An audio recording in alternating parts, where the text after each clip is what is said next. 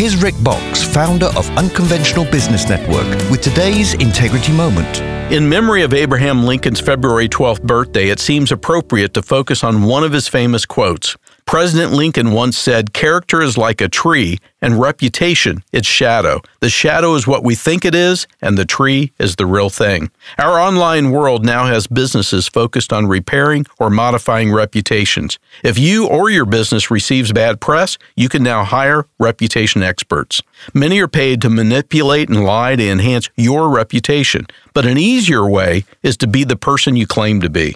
Proverbs 10:9 teaches, "Whoever walks in integrity walks securely, but whoever takes crooked paths will be found out."